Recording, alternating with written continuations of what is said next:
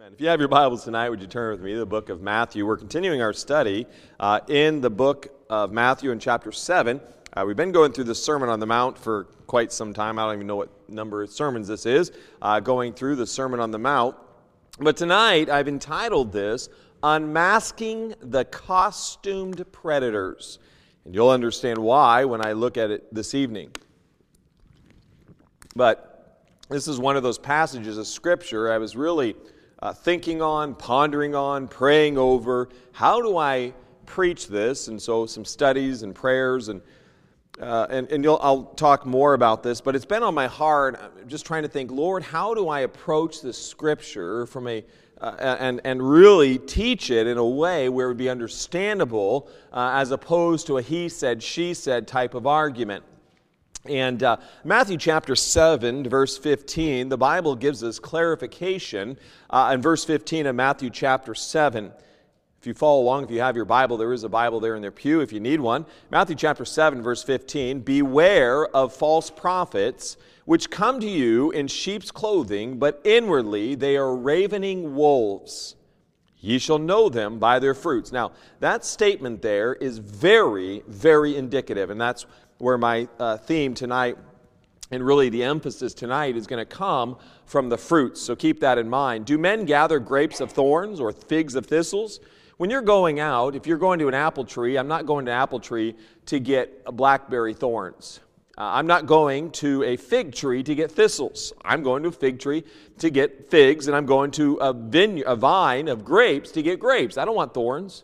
Now, so there ought to be commensurate with the individual. If you're a Christian, you ought to have fruit that is an indicator that you're a believer, that you know Christ, that you are endeavoring to follow Him. And that is a point that is so often in this part of what is a false prophet. An individual can say false prophet, but what does that mean? How do we determine, how do we have a test for a false prophet? Is it, well, this is this tradition and this tradition and this tradition, but we're all kind of around the same. Well, that's not what God has given us, the absolute truth of His Word that can give us an indicator as to what is a false prophet. And we're going to talk about that going forward. Even so, verse 17, even so every good tree bringeth forth good fruit, but a corrupt tree bringeth forth evil fruit. A good tree cannot bring forth evil fruit, neither can a corrupt tree bring forth good fruit. Every tree that bringeth not forth good fruit is hewn down and cast into the fire. Wherefore by their fruits ye shall know them. Now, what does it mean to be holy? We're going to talk about holiness tonight, and this is the crux of the matter. I mean, this is the dividing line, really, on the holiness of God. Because a false prophet is going to produce unholy fruit. A good prophet or a godly prophet, for those who adhere to the truth of God's Word and are listening, will produce godly fruit. So the dividing line, and there's a lot of other things I want to talk about, and I'll get into some specifics on this, not tonight. I've got, 30-something pages here on this, but I'm not going to get to it all tonight. But this holiness issue, and I was just sitting there this week, and I was like, Lord, what am I preaching? And then, Lord, how do I preach this passage of Scripture? And it was the holiness. This is absolutely this is the foundational issue that determines a good preacher from a bad preacher, is their holiness. Now, what does it mean to be holy? An illustration by Adrian Rogers. He said, well, the word holy means to be separate, to be distinct, to be separated for a special cause. That's what the word holy means. We're to be separated unto God. Now, not just that we're to be dead to the world, but we're to be alive unto God. When you get married, there's a sense in which you are holy to your wife. When you're up there on the altar and you say, I do, you get to call her your wife, and she is your wife. And your husband is likewise. That is, not only do you stop going with all the other girls, but you give yourself unto her completely, totally, wholly. I mean, completely, no reservations. All other ladies are off limits if you're a man. In a sense, holy. You're separated only. I'm separated only unto my wife until the day that she breathes her last. I am separated completely unto her, and we are to be separated completely and totally unto God. We are to be holy. Now, my friend, we live in a time of the greatest danger for Christians, as there are so many false teachers and preachers masquerading as men or women of God, when in fact they are wolves in the clothing of sheep. They may have the speech and the talk of a believer, but their heart is different than what the Word of God establishes. Now, the Sermon on the Mount, if you recall, as I've been going through verse by verse through this entire sermon that Jesus gave there on the Mount, is a sermon of discipleship.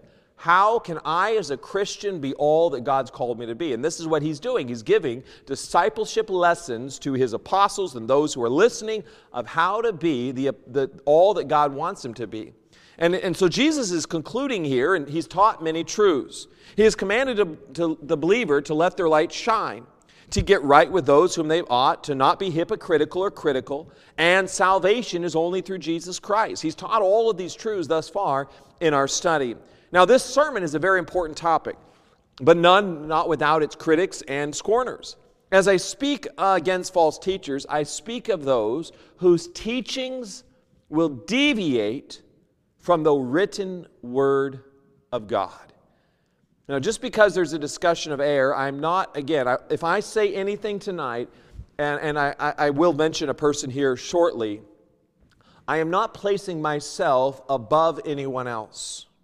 I'm not saying I'm better than them. I am giving a warning as the teachings of any specific persons mentioned will produce a fruit, will produce actions in your life that are contrary to the Word of God. To have actions of life that are contrary to the Word of God will increase the hardship in your life. And ultimately, if I follow false prophets, I might have the immediate good feeling, but the end will be a problem because I will be at odds with God. And if you are at odds with God, you will not get God's peace. You can have a momentary pleasure, momentary good feeling, but you will miss out on the abiding relationship with Christ. False prophets do more damage than anything else because they teach people. And I want to ask you this question: who is more dangerous?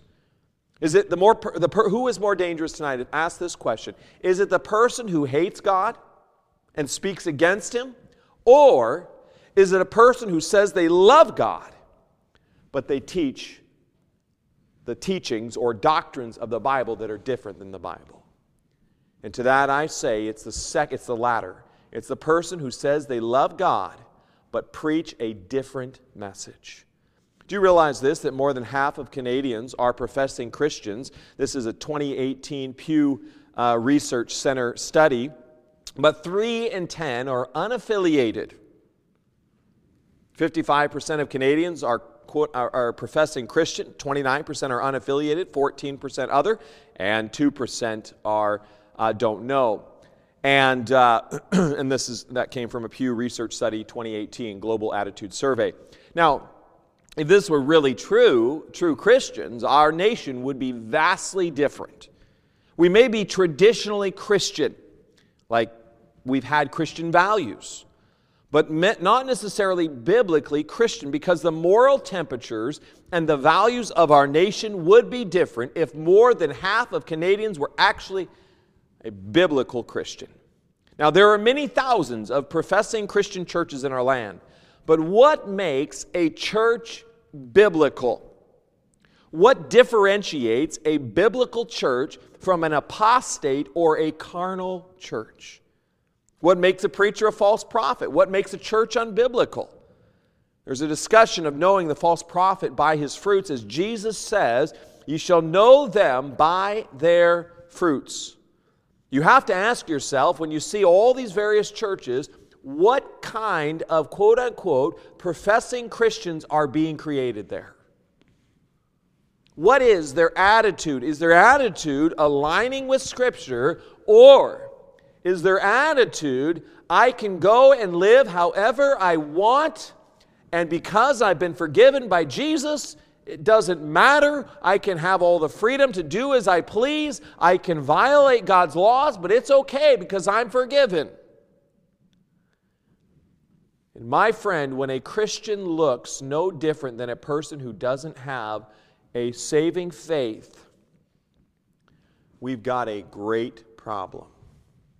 And these false prophets are creating professing believers who look very little, there's a very little difference between them and a non-believer. Just because someone names the name of Jesus does not make them a solid Christian. There was an individual I recently saw. There's this guy on YouTube. I kind of listen to him ever so often, and he's got a number of things there. He had mentioned this particular pastor and his wife who have received criticism for celebrating. This church has thousands of people, thousands. They celebrated a music project produced by their teenage son, which celebrates guns, sex, and designer clothes. God forbid. That came out of ChristianPost.com. He brags about talking with his son through the top 100 rock albums, and then he uses the phrase, train up a child in the way they should go, and the way that they should go is Led Zeppelin. I want you to say, that is absolute wickedness. Because Led Zeppelin really was he had a song that was inspired by a figure from a tarot card. Nothing less than demonism. Why would I elevate any rock star whose if a rock star gets saved and they want to do right, praise the Lord for that. I praise God for that. But if a rock star and you're praising songs that are elevating demonic, occultic behavior, and you do that behind the pulpit, you are pushing your people in towards the world and not towards Jesus Christ.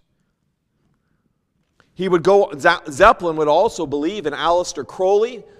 The idea there was Satan's Bible, magical things. He was into mysticism.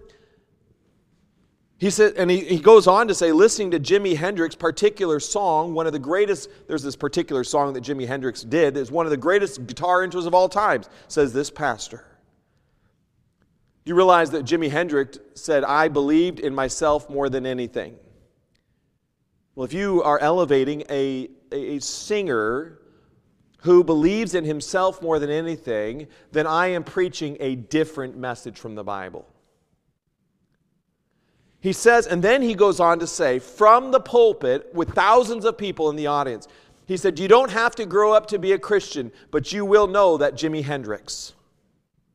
There are some things that are non-negotiable. He laughs. And then he talks about like Pearl Jam copying Jimi Hendrix. Jimi is not copying them, and he continues to discuss rock music with his son. My friend, that is a false prophet, because you are pushing people towards the activities that are clearly anti-Christian. You see, a false prophet is known by a lack of desire for the purity and holiness of God. And I want to talk about that tonight, because my friend, this holiness issue is the basement, fundamental, foundational issue to all. It's either true or false. Holiness. That preacher, when I heard that you don't have to grow up to be a Christian, but you will know that Jimi Hendrix. God forbid. God forbid. Man, I want my daughter to be saved, to grow up to be a Christian. I want her to know Jesus Christ. It's not just a good thing. It's an eternal thing, and it matters. No true preacher of God wants to lead the people away from the holiness and the righteousness of God. I don't want to condone or accept any behavior that is clearly in violation of this holy word, perfect word. We are in a culture where there are so many preachers that like to tickle the ears. And what I mean by tickle the ears is they want to preach a message that makes you feel good, encourages you. And I'm all about, I want Christians to be encouraged. But they want to encourage you. And I'm going to talk more on this because I'm going to deal with a passage of Scripture in Jeremiah chapter 28 where Jeremiah deals with very prophets just like this, where there is a message that is in clear contrast with the message that Jeremiah gives. 1 Corinthians chapter 10, verse 7, neither be ye idolaters, as were some of them. As it is written, the people sat down to eat and drink and rose up to play. Idolaters eat and drink and rose up to play. It's about the entertainment. Now they can say, open your Bibles and the Bible says today and all these stories. But do you realize this, that no preacher has any authority more than what they have through the Word of God? There's no person that is somehow some higher entity, higher knowledge than the Word of God. The greatest thing that can be imparted to the listener is God's Word. Because if I elevate myself or any words or dreams or visions I have above this Word, I have just said that my authority is greater than God's authority. Heaven help you. You will be adding to God's Word. Do you realize this in Luke 6:26? Woe unto you when all men speak well of you, for so did their fathers to the false prophets. You see, you can see large crowds of people listening to a quote-unquote preacher. But just because there's thousands of people or hundreds of people or hardly anyone does not mean necessarily that what is spoken is biblical. Oftentimes what Satan does is he mixes. There's truth, and he'll mix it with error. Because if you mix a little bit of error with truth, just a little bit of error with truth, then what you do is you create a person who doesn't have all of the instructions that are necessary to being the Christian that God wants him to be. Error will keep you from the blessings and the promises of God. False prophets are detected by the holiness or lack thereof of their followers. Be holy as God is holy. And this is what God has given us this evening. Let me pray and we'll continue. Our gracious Father, I yield tonight to Thee. I pray for this message. Lord, may I have the right spirit. I don't want to come across angry or... Father, I pray that I'd have the compassion and the love of Christ. Lord, I pray in our hearts and minds we would be those that are looking at the fruit. Is there holiness? Lord Jesus, I love You. Thank You for this evening. You take over. And we'll thank You for what You've done. In Jesus' precious name I pray. Amen. There is a need for caution. And God, the Bible gives us very many cautions. I want to go through several of these tonight. That God tells us over and over and over again in the Bible, beware. He says here, beware of false prophets. 1 Peter chapter 5, verse 8. Be sober, be vigilant, because your adversary the devil, as a roaring lion, walketh about seeking whom he devour. Beware of Satan's devices. Matthew 10:17, but beware of men, for they will deliver you up to the councils, and they will scourge you in their synagogues. Beware of persecution. Matthew 16:16, look with me here. Matthew 16, verse 6. If you're there in Matthew, turn with me to Matthew chapter 16, verse 6. You see, my friend, if we're not aware and we're not on caution, we're not on guard. When you're in the battlefield, and anytime a mortar attack could happen, you could have a suicide bomber, you could have something out of the unexpectedly happen, you will be on edge. When you're in battle and the rockets are firing or guns are blazing, ever so often, maybe you've had a couple days where no guns are blazing, no mortar attacks, but you're still there wherever you're at on the battlefield, you are on heightened awareness because I don't feel like dying today. I mean, I'm going to be on edge. And my friend, as the Christian, God has called us in Matthew 16:6. Then Jesus said unto them, take heed and beware of the leaven of the Pharisees and of the Sadducees. He says, listen here, this leaven is that which defiles. Now, leaven in the Bible is your yeast. But leaven in the Bible is a picture of a defiling influence or sin.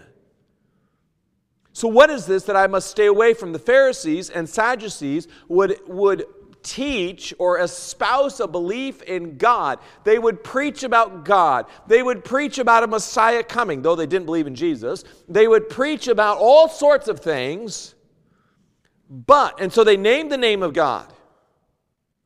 There are people today that even name the name of Jesus. And yet, what they're teaching is leaven. Is this just enough? He says, beware of false doctrine. Mark chapter 12, verse 38. He said unto them in his doctrine, beware of the scribes, which love to go in long clothing and love salutations in the marketplaces. Here's religious elitism. People, pastors and others, we dress all up and, hey, look at me, I'm a pastor. And all of this idea of trying to draw the adoration and the praises of men. Jesus says, this is not, beware. He said in Luke chapter 12, verse 15, look with me here, something else Jesus tells us to beware of. There is in the Christian life a constant awareness of my spiritual state before God, because if I'm not aware, the enemy's going to come in very subtly and get in. And all sorts of things. It's not necessarily just doctrine. Sometimes you might have right doctrine, but then he comes in and he works in pride and you become to lift it up that I'm somehow better than others. We're no better just because we might have right doctrine. I'm no better than anyone else. I just want to be right with God. My emphasis is not, am I better than others? My emphasis is, how is my relationship with God? All of this is peripheral. This, between me and God, I guess, well, let's go like this. Between me and God, that is the heart of the Christian. Is that relationship right? I don't care, because at the end of the day, when I die and I stand before God, it's not going to be, am I better than someone else? It's not going to be, have I got more money than them, or was I a better Christian than them? It doesn't matter compared to anyone else. All that matters at the end of the day is, how am I with Him? Am I right with Him? In Luke chapter 12, verse 15, the Bible tells us, and He said unto them, take heed and beware of covetousness. This is materialism. For a man's life consists not in the abundance of the things which he possesseth. A person can make the very aim and focus of their life of gaining nice things. Is it wrong to have nice things? It's not. But if that is my focus, we also find that beware of refusing to believe the judgment of God. Acts 13:40. Beware, therefore, lest that come upon you, which is spoken of in the prophets. And what that Acts 13:40 is talking about, the Jews refused during Jeremiah's time to believe in the Babylonian invasion. Jeremiah says, please repent. Please get right. And they're like, oh yeah, Jeremiah, he's just like this negative preacher. Negative. Oh, Jeremiah. Oh, but he says, people just said, there could never be judgment on me. I'm too good of a person. Philippians chapter 3, verse 2, beware of dogs, beware of evil workers, beware of the concision. This is talking about people. He says, beware of legalism. And legalism is the truth that I am somehow trying to work to be good enough so that God will accept me because I'm good. Many times it's stated, my good works outweigh my bad works. But nowhere in the Bible do we ever find that truth. My good works outweighing the bad works. Well, if I'm guilty in the court of law, I could have been a perfect person my entire life, and I drive down the road and I'm texting and I hit and kill someone, the judge isn't going to say, oh, wow, you were such an amazing person. I'm just going to throw that out and you'll be okay. The judge is going to say, no, you killed a life. I'm guilty. And every one of us are guilty. And so we're all guilty. And so you need someone outside of guiltiness, who is Jesus Christ, who is perfect, to ask us to forgive us and step in my place, in my guilty place, and He takes my guilty place for His innocent place. Colossians chapter 2, verse 8, look with me here as well. This issue of false doctrine, false teaching, there are all the time so many spiritual fronts. You said, man, the Christian, this is a warfare. It is. You've got it. You've got it. And I'm not talking that we're like, we're just a wreck if you're in warfare. Or, you're all anxious and, I don't want to make, This isn't the move that God's desiring in our lives. But if I'm walking in a field that has landmines, guess what? I'm going to be pretty cautious where I take a step. The decisions I make, they're going to have consequences. If I make a wrong step in a field with landmines, that's a bad day. Or the end of my day. Because he tells us here in Colossians 2:8, it says, beware lest any man spoil you. Well, if something's in your fridge too long, it gets spoiled. It sits out on the counter, it gets spoiled. It once was good. It says, through philosophy and vain deceit, after the tradition of men. You begin to follow whatever the newest fad is. You begin to follow things of this world. You begin to follow teachings that are not rooted and grounded in Scripture. And then it says, after the rudiments of the world and not after Christ.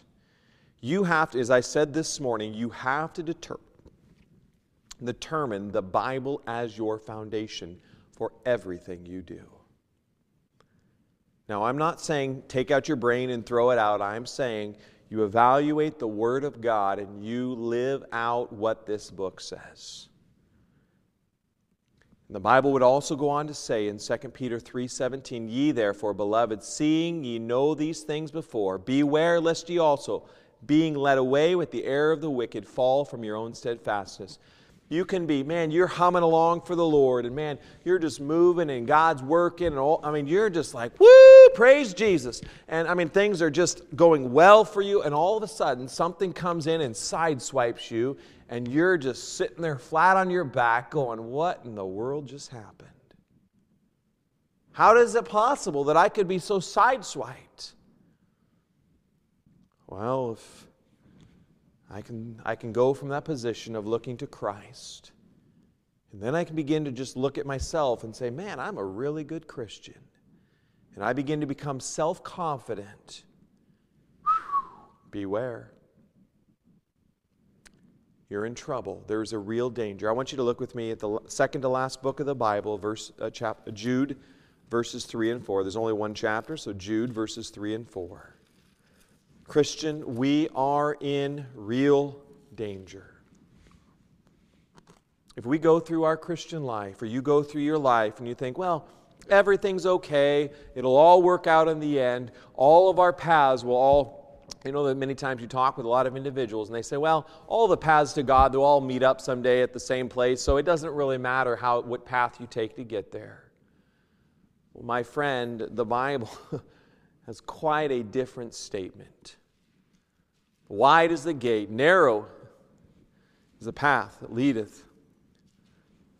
Let me read this for you. Enter ye in at the straight gate, for wide is the gate and broad is the way that leadeth to destruction, and many there be which go in thereat.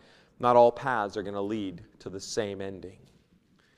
In Jude verse 3, beloved, when I gave all diligence to write unto you of the common salvation. See, salvation is the same for every person.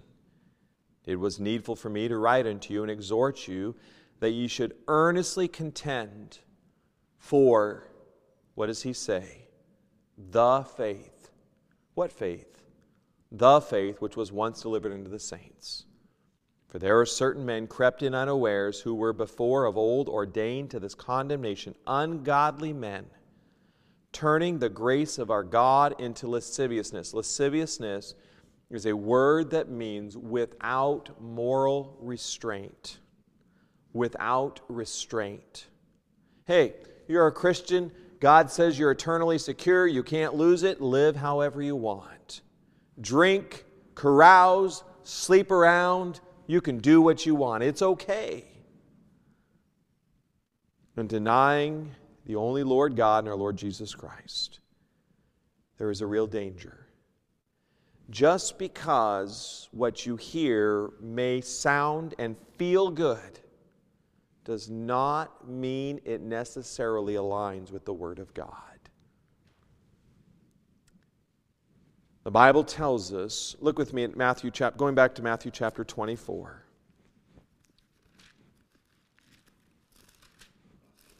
See, my friend, as Jesus said, beware of false prophets.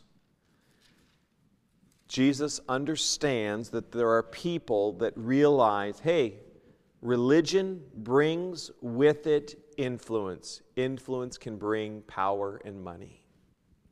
And so, as a result of a carnal or lost heart, an unbelieving heart, they say, hey, I can be religious. I can preach some words of the Bible. I can get some people to follow me. And as a result, because of these selfish motives, they can preach Jesus. They can preach all sorts of things. But they preach a Jesus that is different than what the Bible says. Because the fruit of these preachers, you look at the lives of those who week in and week out listen to these preachers, are no different than a person who's never been to church. In Matthew 24, verse 4, Matthew 24, 4 and 5.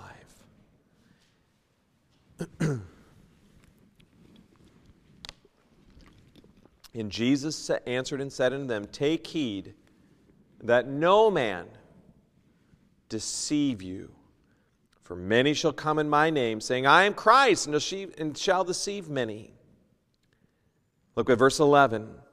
And many false prophets shall rise and shall deceive many. Verse 24.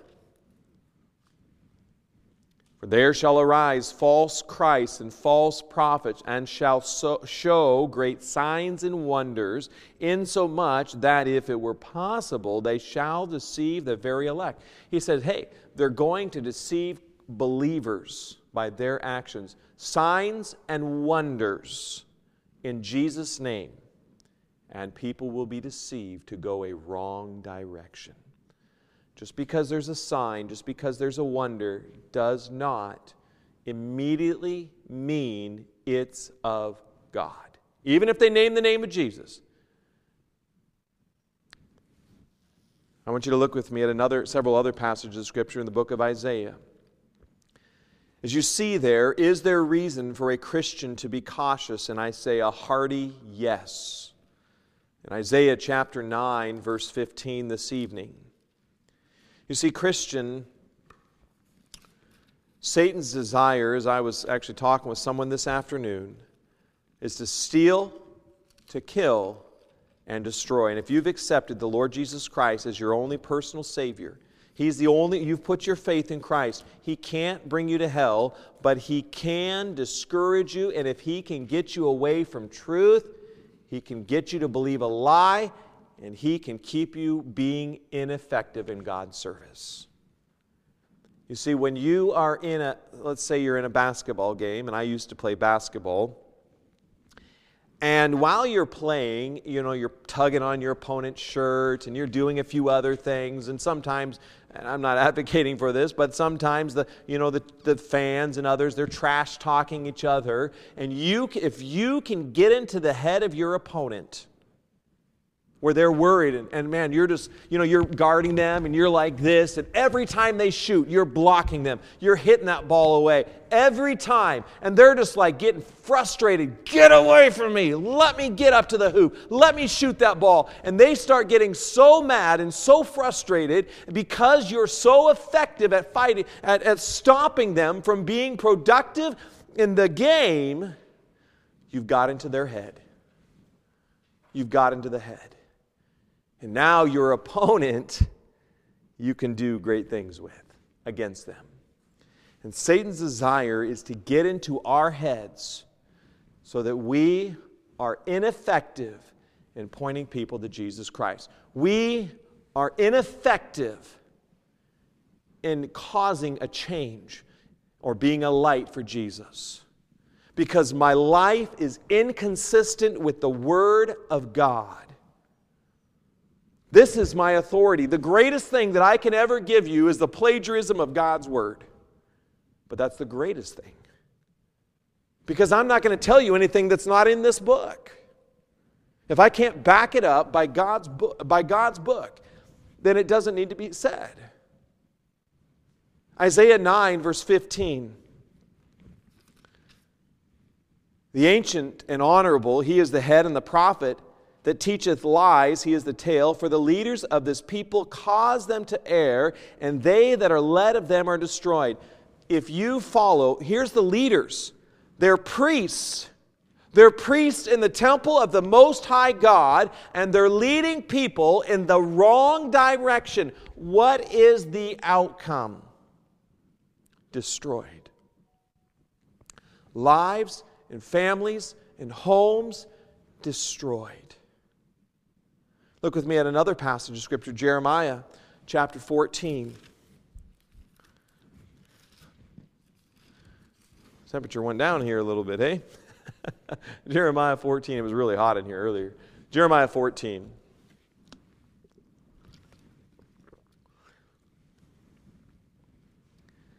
In Hebrews chapter 13, just as an aside for what I'm coming to here in Jeremiah 14, do you realize this, that a pastor in Hebrews 13 has to give an account before God how he interacted and led God's people in that church?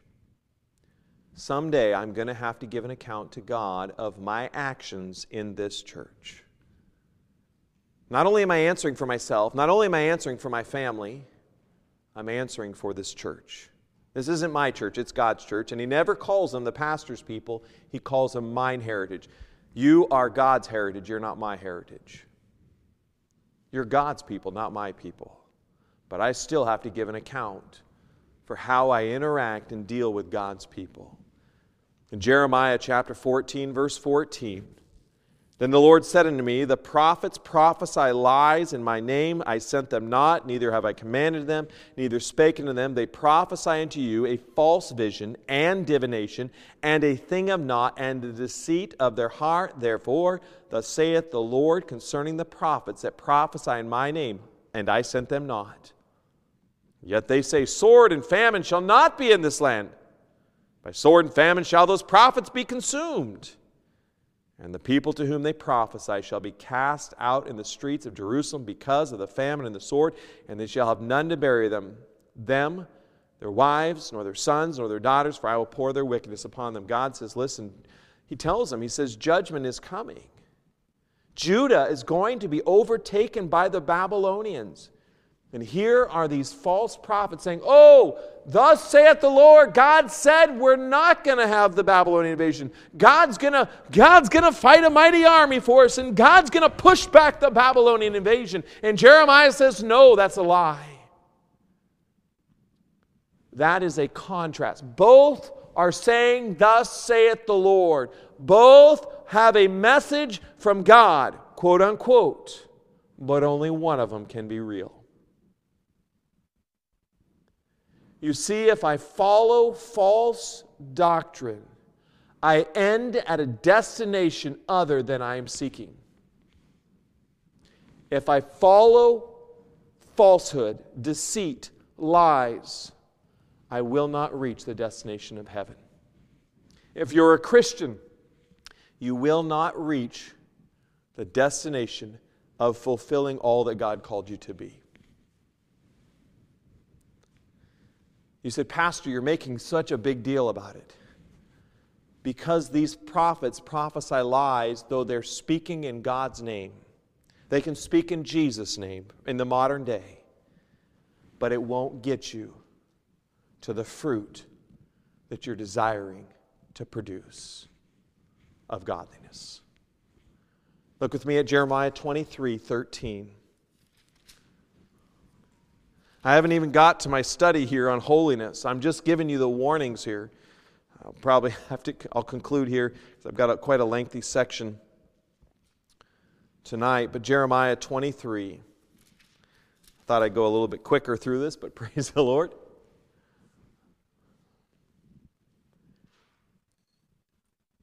And I want to make this very clear. Again, I'm not positioning myself above anyone else. But as Jeremiah, God would say, Jeremiah, give the people this word. The other prophets, thinking God gave them the word, gave the word. The one word that was given by these false prophets, the people are like, woohoo, deliverance, woohoo, God is for us. But the fundamental problem of what Jeremiah was giving them is there was idolatry in the hearts of the people that were never dealt with. The message made them feel good. The message might have encouraged them and comforted them for that time.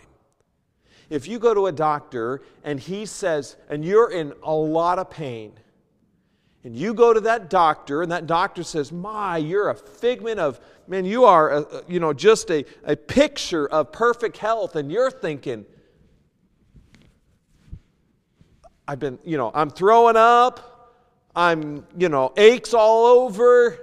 And he's like, man, you're in great health. And you're looking at the doctor going, huh? Who does he think he is? Who is this quack job? You're just like, who is this guy? I don't want to hear, oh, you're all fine. I want to hear, if there's a real problem, I want to know what the problem is. Jeremiah is saying, Jeremiah 23, look at this. And I have seen folly in the prophets of Samaria. They prophesied in Baal and caused my people Israel to err.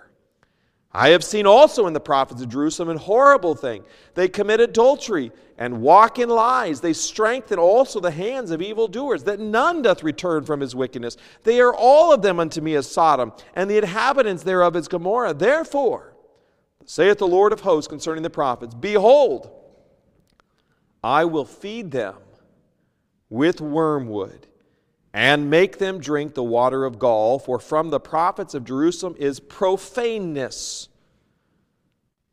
gone forth into all the land. That idea of profaneness is this idea of just common, or just, we treat God, oh yeah, my buddy Jesus. Heaven help us. Verse 16, thus saith the Lord of hosts, hearken not unto the words of the prophets that prophesy unto you. They make you vain. They make you empty. They speak a vision of their own heart and not out of the mouth of the Lord. Oh, I've got a vision. I've got a dream. I've got this. And we're trusting in those rather than saying, look at my heart, things going on in my life. Where am I in contradiction with the Word of God?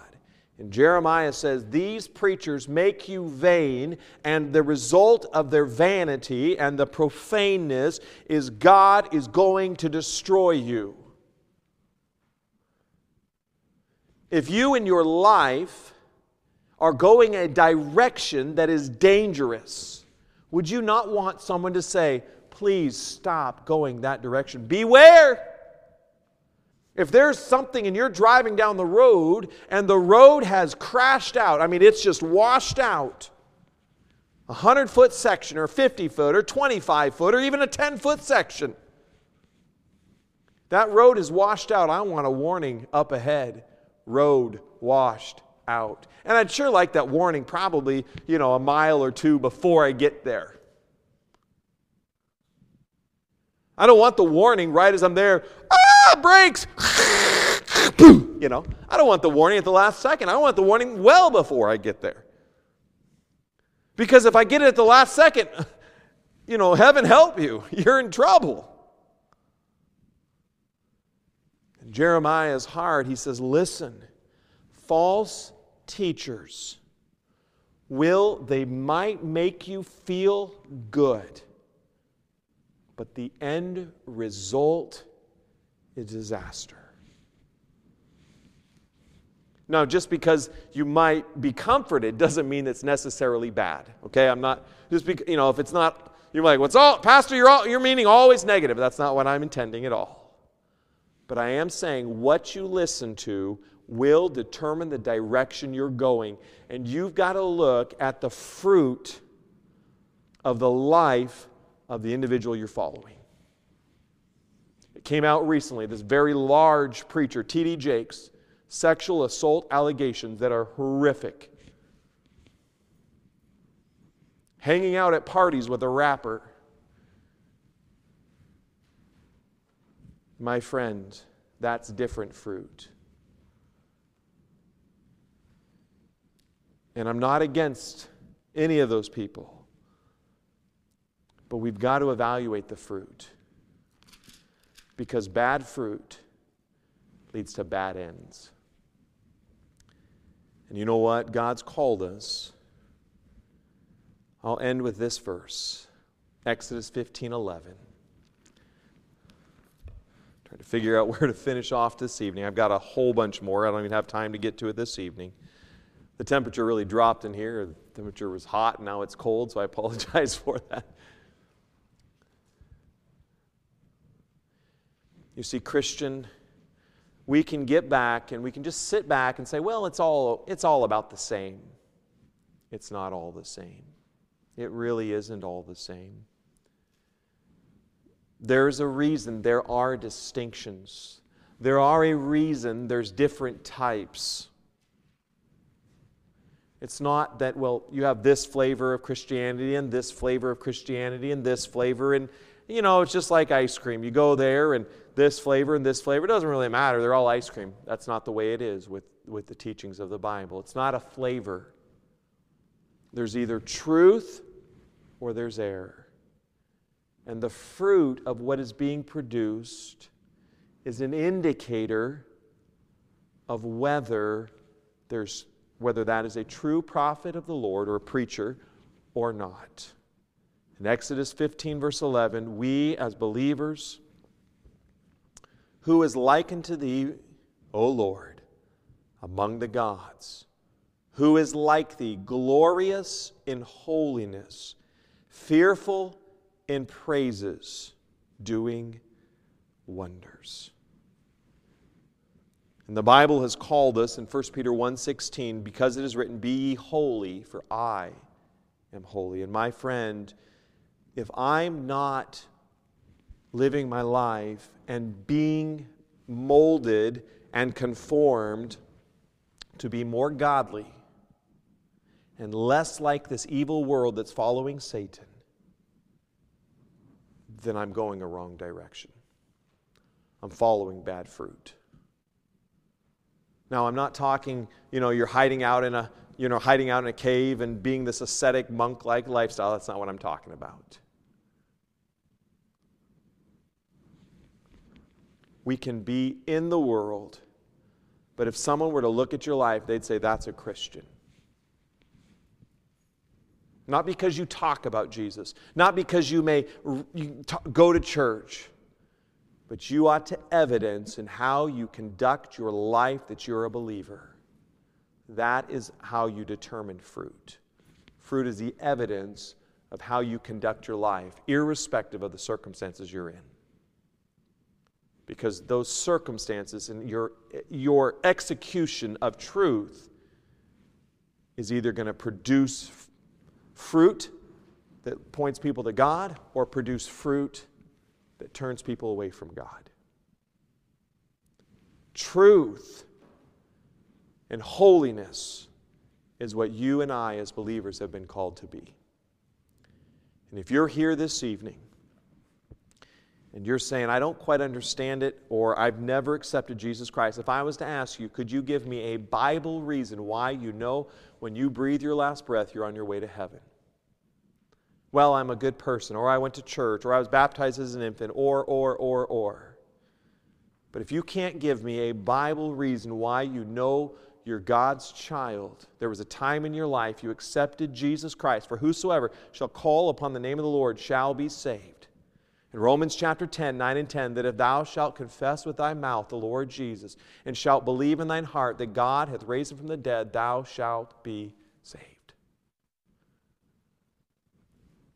You see, you can't be a good fruit unless you're a part of a good tree.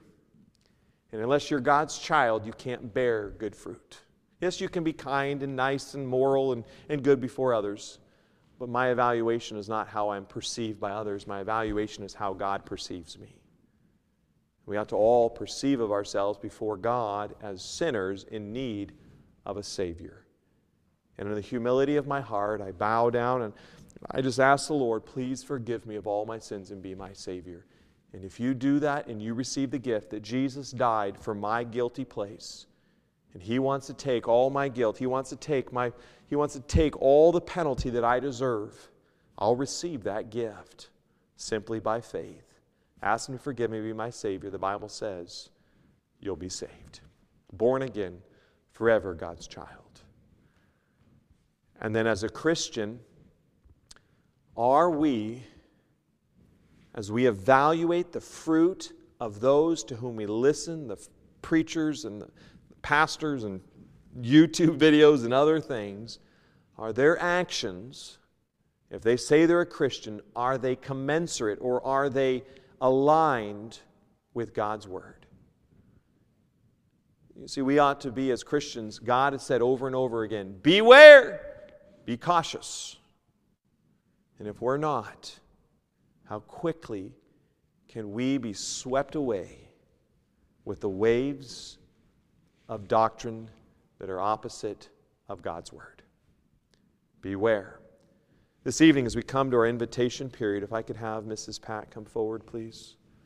And I want to really challenge you with this principle. You see, unmasking the costume predators. And we're going to talk about holiness. I didn't quite get to that as much as I thought I would tonight. But God is holy. He's perfect. He's pure. He's clean. He's loving. He's caring. He has an end in sight.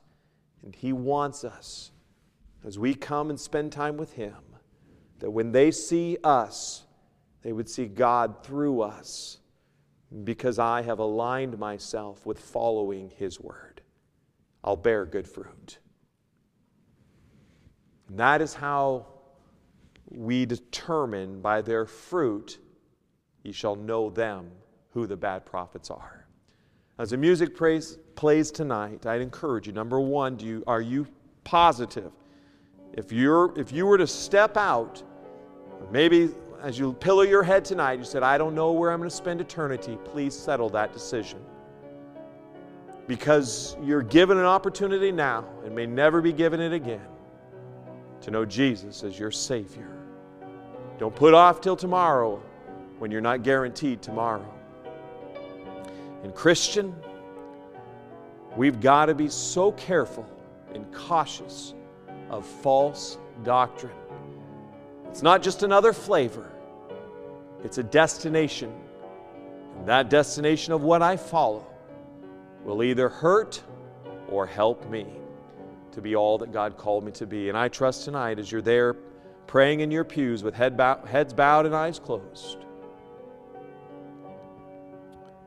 let us be diligent, vigilant, and fortify the foundations of truth in our lives. Maybe you're here this evening as you don't know Christ. I'd love to meet with you afterwards and show you from the Bible how you can know for sure. It's not I think so or I hope so. You can settle. The Bible says in 1 John 5:13, these things have I written to you that you might know that you have eternal life. And Christian, we ought to inspect the fruit. And not an inspection of arrogance or better, but just for the protection of myself and the protection of others, so that others are not going in the direction that will lead to unnecessary consequences. As the music will come to a close here shortly, we'll pray, we'll conclude, and if you have any questions, I'd love to meet with you.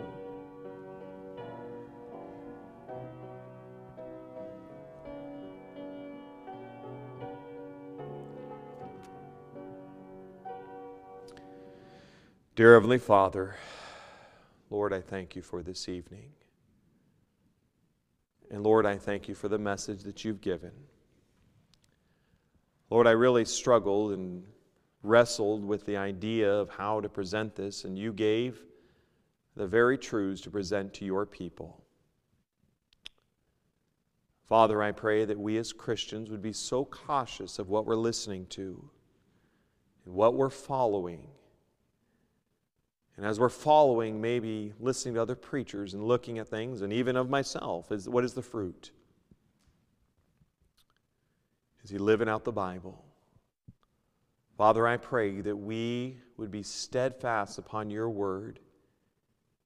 And Jeremiah was often, in his ministry, was neglected by all, but he still preached God's message. Many times the false prophet's message that received the large gatherings. Father, I just ask that we would have such a sensitive heart to say, what does the Bible say? And that's what I'm going to stick with. Even if the crowd goes another way, I'll stay with you, Jesus. And Lord, I pray that you'd work in the hearts of those that are lost, that are watching. They'd settle the decision of their eternity in Christ. Thank you for all you've done this evening. In the precious and holy name of Jesus, I pray. Amen. God bless you.